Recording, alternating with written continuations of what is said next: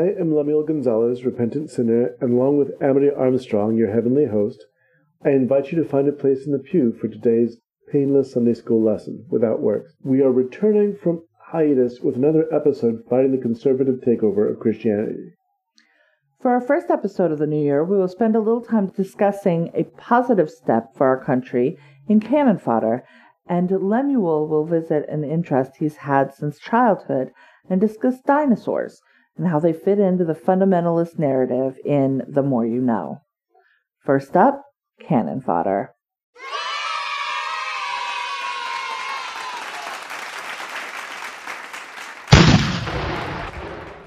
"2021 has already been quite a year. Within the first week, the sitting President of the United States fanned the flames of a coup attempt, aided by the Capitol Police, that led to the flying of the Confederate flag within the halls of Congress for the first time ever, and the death of at least 5 individuals. But that's not what we're speaking on today, other than to say that this was a violent coup attempt and that those who perpetrated it are traitors to the United States. We will undoubtedly speak more on the subject with the distance of time. We want to talk of happier things today, and so I offer the name Stacey Abrams, pen name Selena Montgomery, for canonization today. I was unaware that she was anything other than Stacey Abrams. Yes. So let's start with her HarperCollins author page. Okay. Selena Montgomery grew up in Mississippi and Georgia with 2 incredible parents and 5 fascinating siblings. She's a graduate of Spelman College, the LBJ School of Public Affairs, and Yale Law School. She draws upon her interest in and experiences with social and economic policy, politics, and creative writing to fuel her novels. As her alter ego, Stacey Abrams, she served 11 years in the Georgia House of Representatives. In 2018, she became the Democratic nominee for governor of Georgia and is the first Black woman and first Georgian to deliver a response to the State of the Union. Let's start with what we don't want to do. There has been an enchanting of Miss Abrams on Twitter and other platforms, a deeply problematic, magical Negroism of her and her work. I'm sure I will maybe trip into this with my fangirling, but I want to be clear that I'm aware it's an issue, and I'm going to do my best to sidestep it. And we're linking a Slate article directly speaking to this issue in our show notes. In 2018, after witnessing the gross mismanagement of the Georgia gubernatorial election by the Secretary of State's office, led at the time, it must be noted, by her rival for the position and now governor of Georgia, Brian Kemp, Abrams launched Fair Fight to ensure every American has a voice in our election system through programs such as Fair Fight 2020, an initiative to fund and train voter protection teams in 20 battleground states. Over the course of her career, Abrams has founded multiple organizations devoted specifically to voting rights, as well as to training and hiring young people of color and tackling social issues at both state and national levels. In 2019, she launched Fair Count to ensure accuracy in the 2020 census and greater participation in civic engagement, and the Southern Economic Advancement Project, a public policy initiative to broaden economic power and build equity in the South. It isn't overstating that she was robbed of the governorship in 2018, but rather than taking her experience and her ball and going home or going off to write more novels that are #1 bestsellers, she took what she knew and what she had learned, and she funneled it back into the state of Georgia, decried for years as too red to ever flip to the Democrats. She saw the gap between the potential voters and their votes. There were plenty of people in the state who would vote blue if they could, and they were reached out to. So she reached out. And for the first time since 1992, when Bill Clinton got Georgia's electoral votes with just 1 million popular votes, in 2020, Joe Biden took the state with nearly 2.5 million votes. Then she continued her work and flipped both Senate seats this week, thus flipping the Senate to Democratic control by the narrowest of narrow margins. she isn't magical. She can't do everything. She shouldn't be deployed to solve all of our problems. And certainly, as a black woman, she shouldn't be deployed to solve all the problems the white folks have done made. But what she should be is admired and lauded for being the cool, together, knowledgeable, and hardworking woman that she is. Stacey Abrams. Yay! I find it an interesting comparison. Because when Donald Trump lost the election and lost it, actually lost the election. Legitimately lost absolutely. the election, we should say. He is complaining and whining and trying to foment a rebellion against the legitimate powers that be. When she lost her election through chicanery, is the only way to put it. Correct. She then turns that into a very powerful platform for starting a social change. Yes. And she does it in her home state. She's not trying to elevate herself into a higher political position. She goes back to where her roots are, and she fixes it there. Yes, but she's also, like I said, these are national initiatives, so there are 20 states that got Fair Fight attention. The attention, of course, is on Georgia, because Georgia worked spectacularly, and it's the place that really. Well, she saw the injustice there, and she knew she took the evils that she was familiar with, and she was able to change it. That's she looked at all those voices that weren't being heard, and she found a way to get them heard. Right, which is pretty spectacular. Yeah, it is, considering the change that got made there. It's just amazing. It's amazing the difference in attitude between a person who struggles and overcomes and a person who's entitled to things or believes they are their entire life and gets horribly upset when anything forces them to change their path. Yeah. I don't know exactly where Donald Trump thinks he's going after the presidency. That's where he is going, but I don't think he sees it that way. For real. Yes. It's almost as if he saw this job as a way of enriching himself? Not just enriching himself, but making a more impressive resume. Yeah. And that's what it feels like. Because how many people can say they've been president? You know, not very many. Not very many living anymore. But yeah, congratulations to her. That's actually really, that's a change, making a positive change. Making a positive change. And making the world and her place in the world that much more inclusive. I'm excited to see what she decides to do next. My guess is that she'll stay in this arena. I think she's definitely going to do that. But I also think she'll stay in the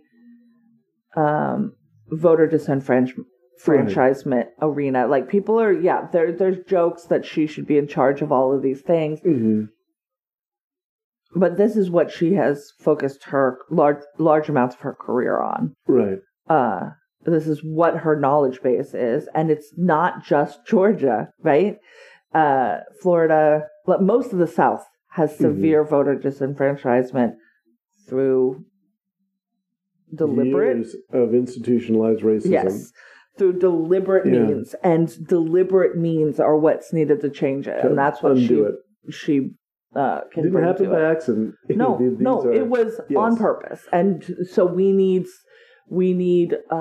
light shown and then on purpose changes made. And I think that she'll probably continue that. If she doesn't want to do that, though, she could just walk away into the sunset with her typewriter. Yeah, I was completely unaware that she was a novelist. She is a best-selling novel, or she's a best-selling writer under two names, because she has written books under the name Stacey Abrams as well. Right. So, no, she's amazing. She's a very, very cool lady. She's very impressive. I also like listening to her speak because she takes no guff. Good. Which is part of what I think what we've all learned lately in this political climate is that we just accept the most ridiculous, absurd, and stupid things. Well, some people do. What I mean is that all of us in general have not... We've become accustomed to just heinous behavior, and this feeling of resignation, it's not going to change as long as these politicians and this political movement is in power. And we have at this point, 12 days left? Before Yes. we can start seeing the changes that we want to see. And that's not to say that the Democratic Party is going to change everything in the right direction. They might be too dilatory. They might excuse people who should not be excused in the name of healing the country. But what we have to remember is that actions have consequences. The kind of behavior that we saw this week is inexcusable. And it's good to hear a story of a politician and a political figure using her powers for good, so to speak. Next up, dinosaurs!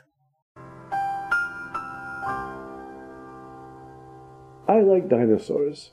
I started reading about them when I was young, and as a little boy, they were all that I could read or talk about. I had many dinosaur books in my library, books that were geared towards children and young people because they had the best illustrations.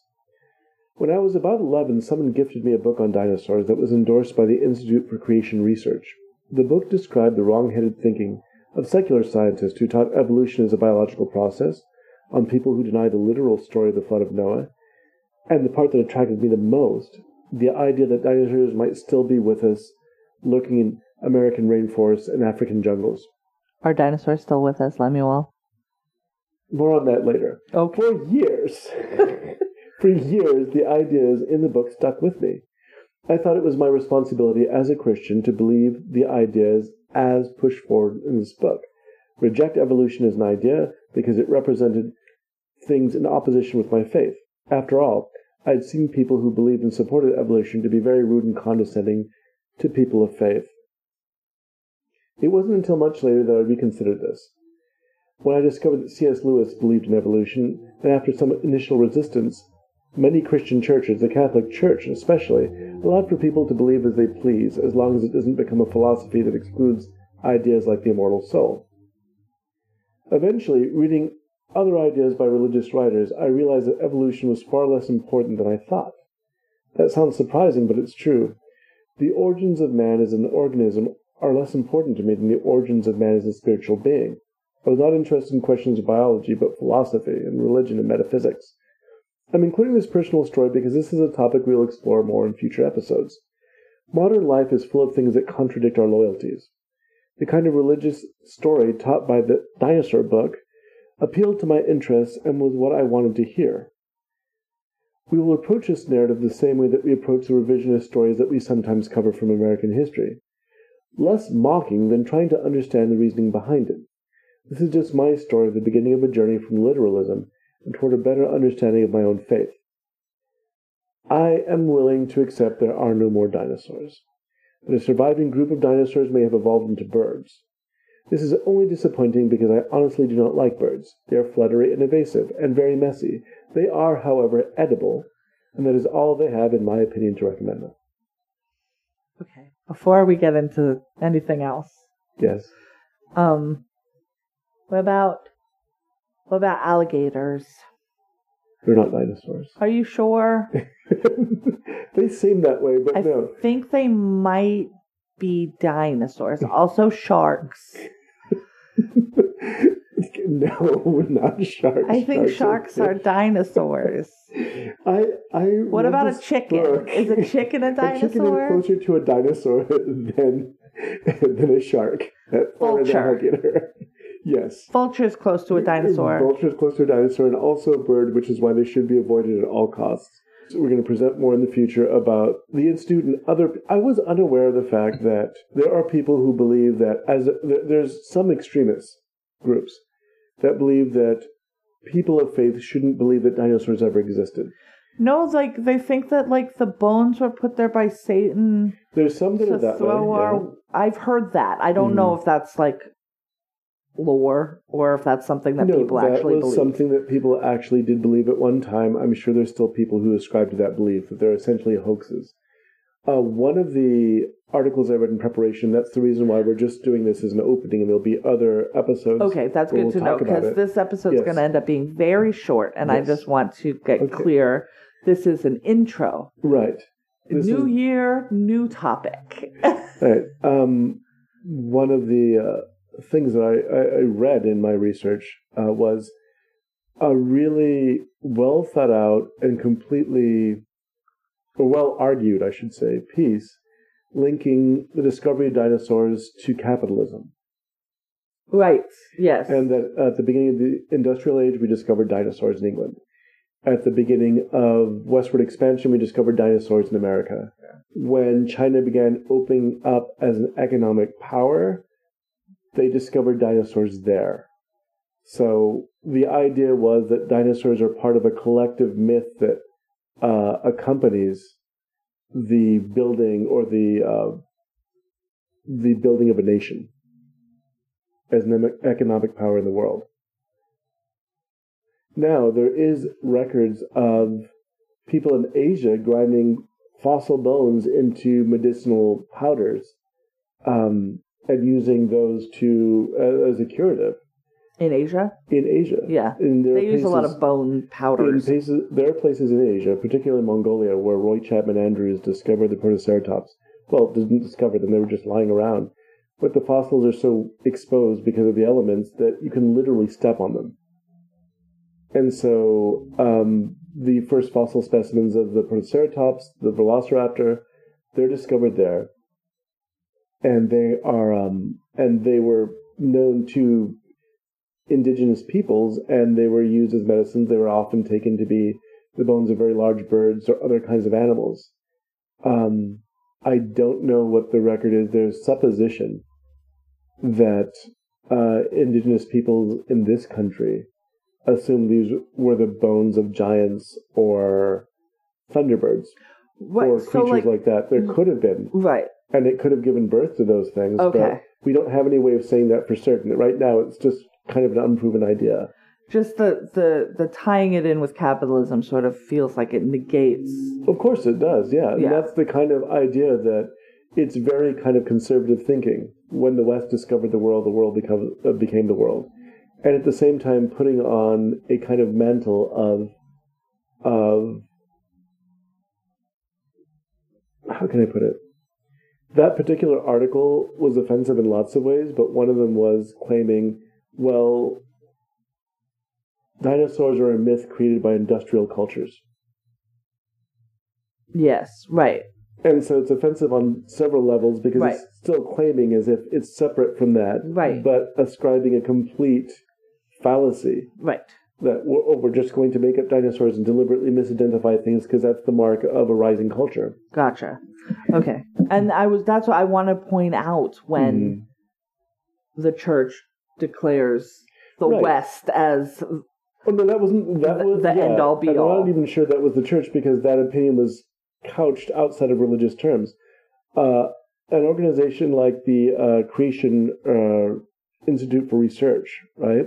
Do you want to say anything else about that since you mentioned it very briefly at the beginning? And they have been around for 40 years. That's not very long.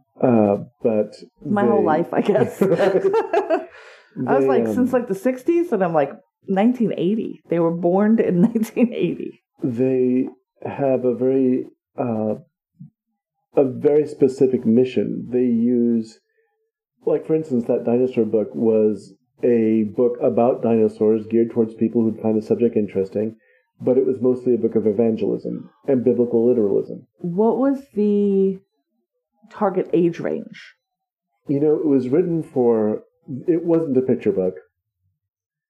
It was mostly just ideas about how inaccurate radiocarbon dating can be. Okay. And also the young nature of the universe, which is, because there's a lot of different ways in which creation science, and I'll use that term because that's how they identify themselves, how it exists, right? Mm-hmm. So the principles of scientific creationism as they lay out. The physical universe of space, time, and matter and energy has not always existed, but was supernaturally created by a transcendent personal creator, who alone has existed from eternity. And you see, I believe that too, right? So we have these things that we believe in common. But the things where we will separate is, for instance, in this, and I'm reading from the ICR tenets of belief, the phenomena of biological life did not develop by natural processes from inanimate systems, but was specifically and supernaturally created by the Creator. Now, this is the kind of thing where Pope Francis recently himself, a person with a background in science, he has a degree in chemistry, said that we're turning God into a magician who waves a wand. You know, an old white man with big beard in the clouds. This is what he's saying. We have to separate from. We can't sort of ignore science as a principle. There's a lot of things that science can't tell us, and there's a lot of things it will never be able to tell us. True. Well, right, and it can't. There's things that that we simply will never have all the data to explore, and it only tells us the difference is telling us what exists in the natural world as opposed to what exists beyond the natural world. And this is where religion and metaphysics and philosophy are in their place. Whether or not they should overlap, I don't know.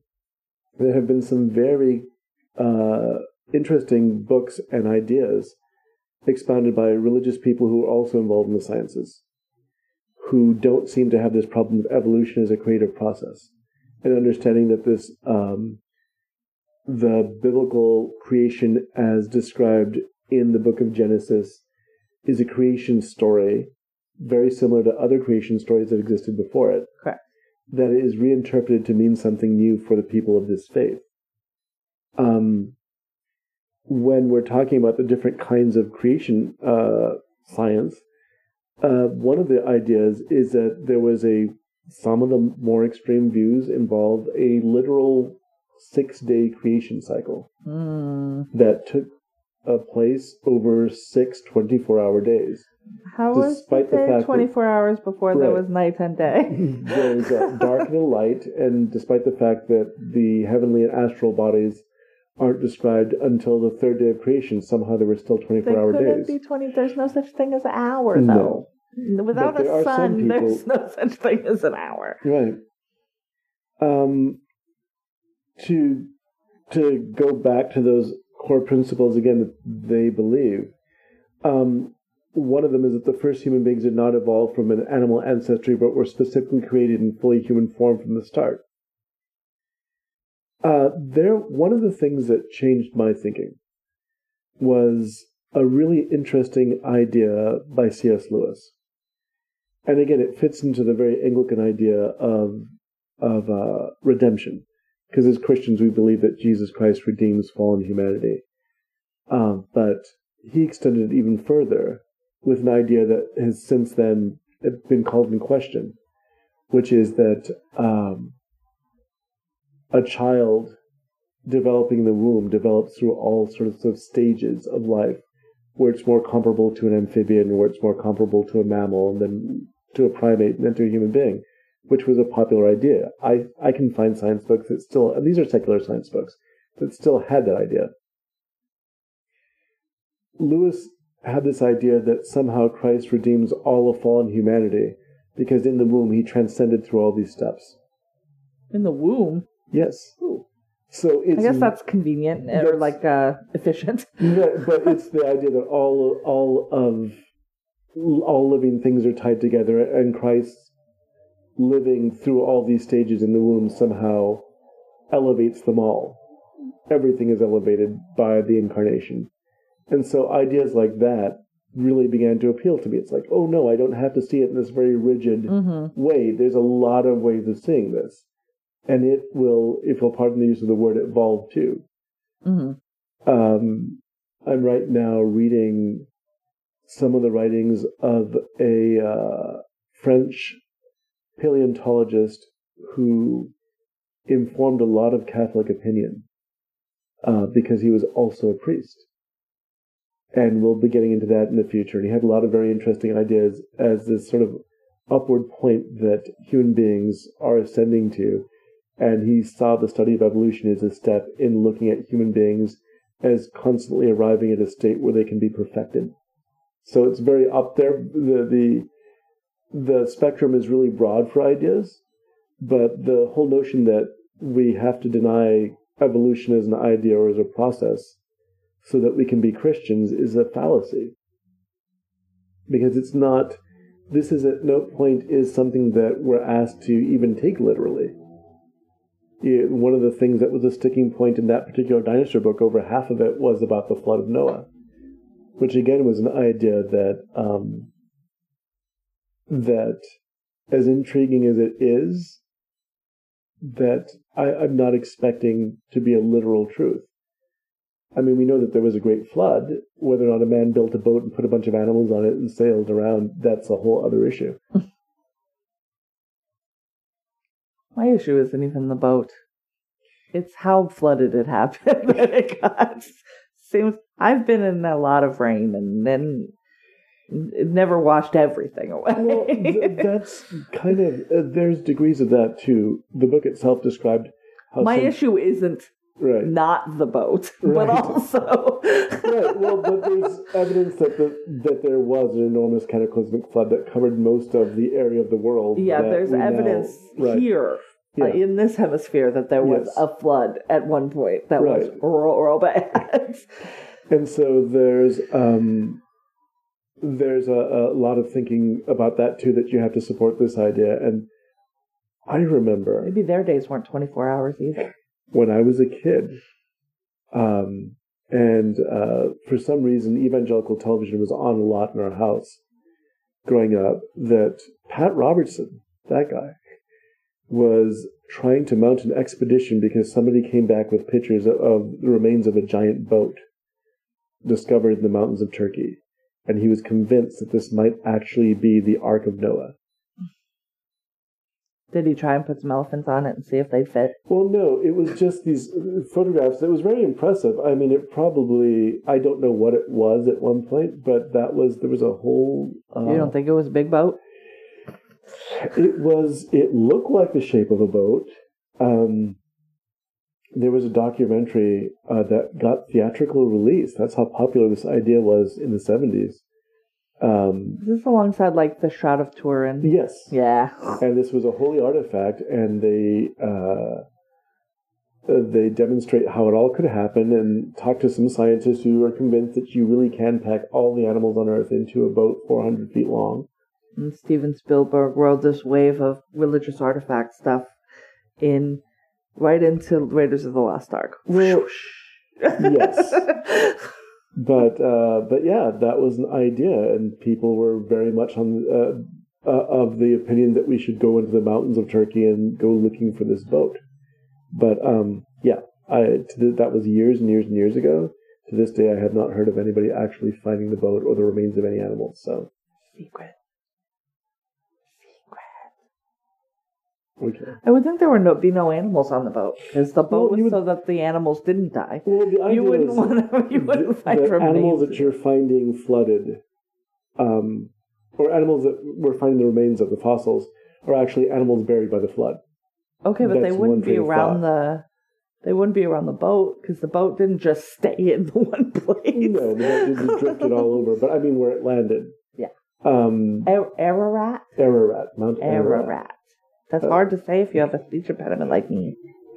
But yeah, there was a Jack T. Chick comic that covered his kind of like secret agent characters that he developed that when he was trying to popularize his opinions, go to Turkey and discover a communist plot to hide the Ark of Noah because it's going to prove that communism itself is a false idea.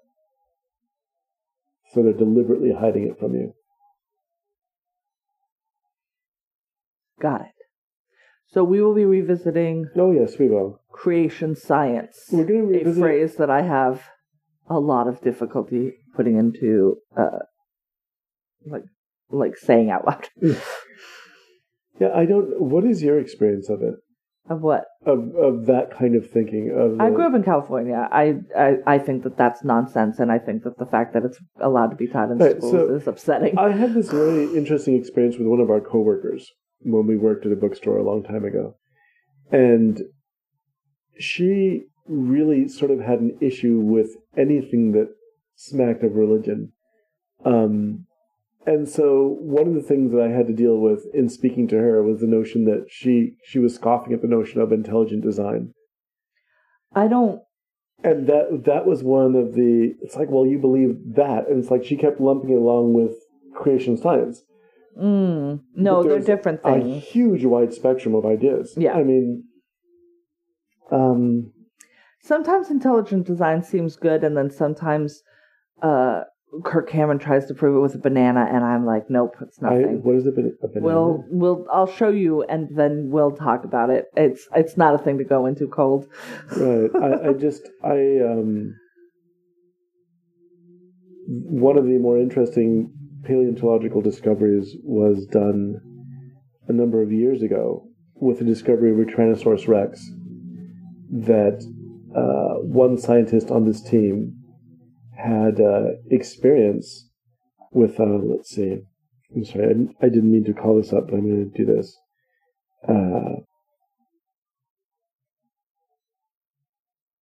Right, okay, so this is in 2000. Bob Harmon, the chief preparator of paleontology at the Museum of the Rockies, found a Tyrannosaurus skeleton in Hell Creek in Montana, which is really famous for a lot of fossils. Yeah. Jack Horner, who's probably most famous for holding really rigid views about dinosaurs, but who also was a technical consultant for Jurassic Park. He led this expedition. He gave a femur bone of this Tyrannosaurus that was discovered to a scientist named Mary Higby Schweitzer. And she investigated it. She had a background in medical science. And she was able to discover that she was able to retrieve proteins from this femur. And this is in 2007. She knew what to look for. And she did these tests on it, discovered that there were active proteins, and that there were soft tissues in it. Now, this is ironic. The guy who was the consultant to Jurassic Park is handing over this bone, and they find, amino acid sequencing, and how it's related to other bird-like animals. Right. This woman actually proves the theory of evolution by showing a link between dinosaurs and birds. Oh, interesting. She's a born-again Christian. Oops. And you weren't supposed to do that. Right. One of the first things I have somewhere in my collection, Discover magazine, where there's arguments with people, first of all, from a creation science background claiming that she had no right to do this because she's betraying her beliefs, and then opinions from the opposite side that said that her findings should be put into question because she obviously has some sort of motivation for introducing her religion into the scientific arena. So, and the fact that she was a woman just sort of made it worse. Mm-hmm. Worse. Mm-hmm. I have to remember to do that. Made it worse. So there was a fighting over what her results were. And I've always thought that she was very brave for coming out and doing this. And Jack Horner, for a while, kind of made himself the face of this particular find. Because it was less controversial to have him say things than to have this religious person who made this enormous scientific discovery. But I'm really glad that in the years since then, even though there's been a lot of questioning of her results, they've been validated. And she's gone on to win several honors for it. The discovery of these, or discovering, or opening up a whole new era, or a whole new field of research now. People are now actively researching these dinosaur bones, finding the information that we can get from the things that we didn't think. We thought essentially the bone was dead matter, or we didn't. People thought, scientists for the longest time, and now it's discovered there's so much more that we can get from them, including making an evolutionary link with the dinosaurs. So I found it interesting that she was a threat to both religious people and to scientists because of what she believed that she was not introducing into her research at all. Yeah, no. You are allowed to compartmentalize things. And not just compartmentalize things, because like I mentioned before, most of what we know about mutation and evolution was discovered by a Catholic monk. Right. But nowhere in the research papers that they were writing. Right. Are they saying this is because Jesus did it? Exactly. Right. That's all I mean by compartmentalizing. Just because you're writing about one thing doesn't mean you're bringing every other thing you've ever believed into that thing.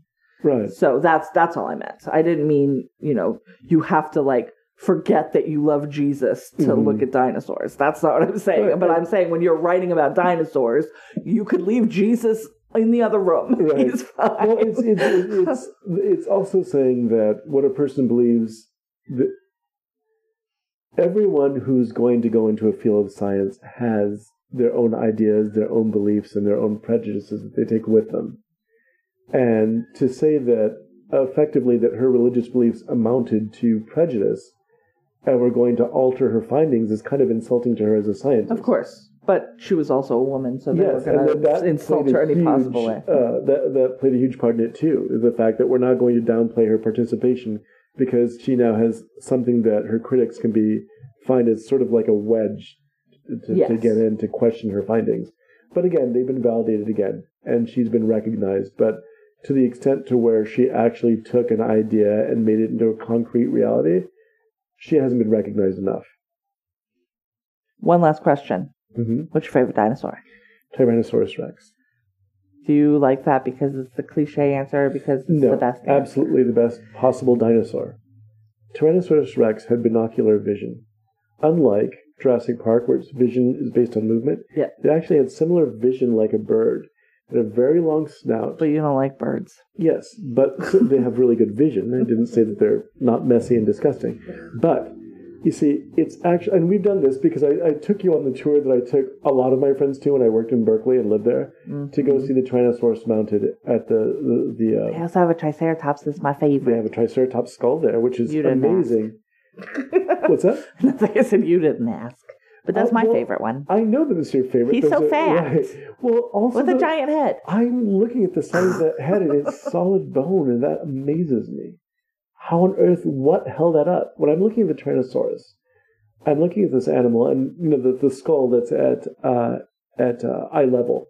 There's the full skeleton mounted, and there's a skull that's at eye level, and you can see it, and it has you're staring directly into its eyes. It's very well preserved. This is a cast of one, I think. But there's a staircase that winds around it, so you can see how elegant it is. And the fact that it's an animal that existed to do one thing and do it perfectly. That's what I love about Tyrannosaurus. It's efficiency. And bite strength. This remarkable bite strength, the construction of its body, the shape of the hips, when you think how much stress those legs were taking when it was moving, it's amazing. Yes, go ahead. I understand. Nope, I just wanted to check in. Okay. Finally, I'd like to state that Lemuel's opinion of birds represents his own prejudices and is not the opinion of both hosts of this program, or this program in general. He speaks for himself. I don't like birds. That brings us to the end of this week's episode. If you liked it, please subscribe and leave us a review and share it with a friend. We have an internet home, withoutworkspodcast.com. Our show notes and links to stories we talk about can be found there. We're also reachable at withoutworkspod@gmail.com, on Twitter at withoutworkspod, and on Facebook at withoutworkspodcast.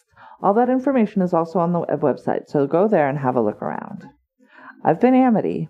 He's been Lemuel. And we urge you to stay in and do something good. Everybody's got a little light under the sun.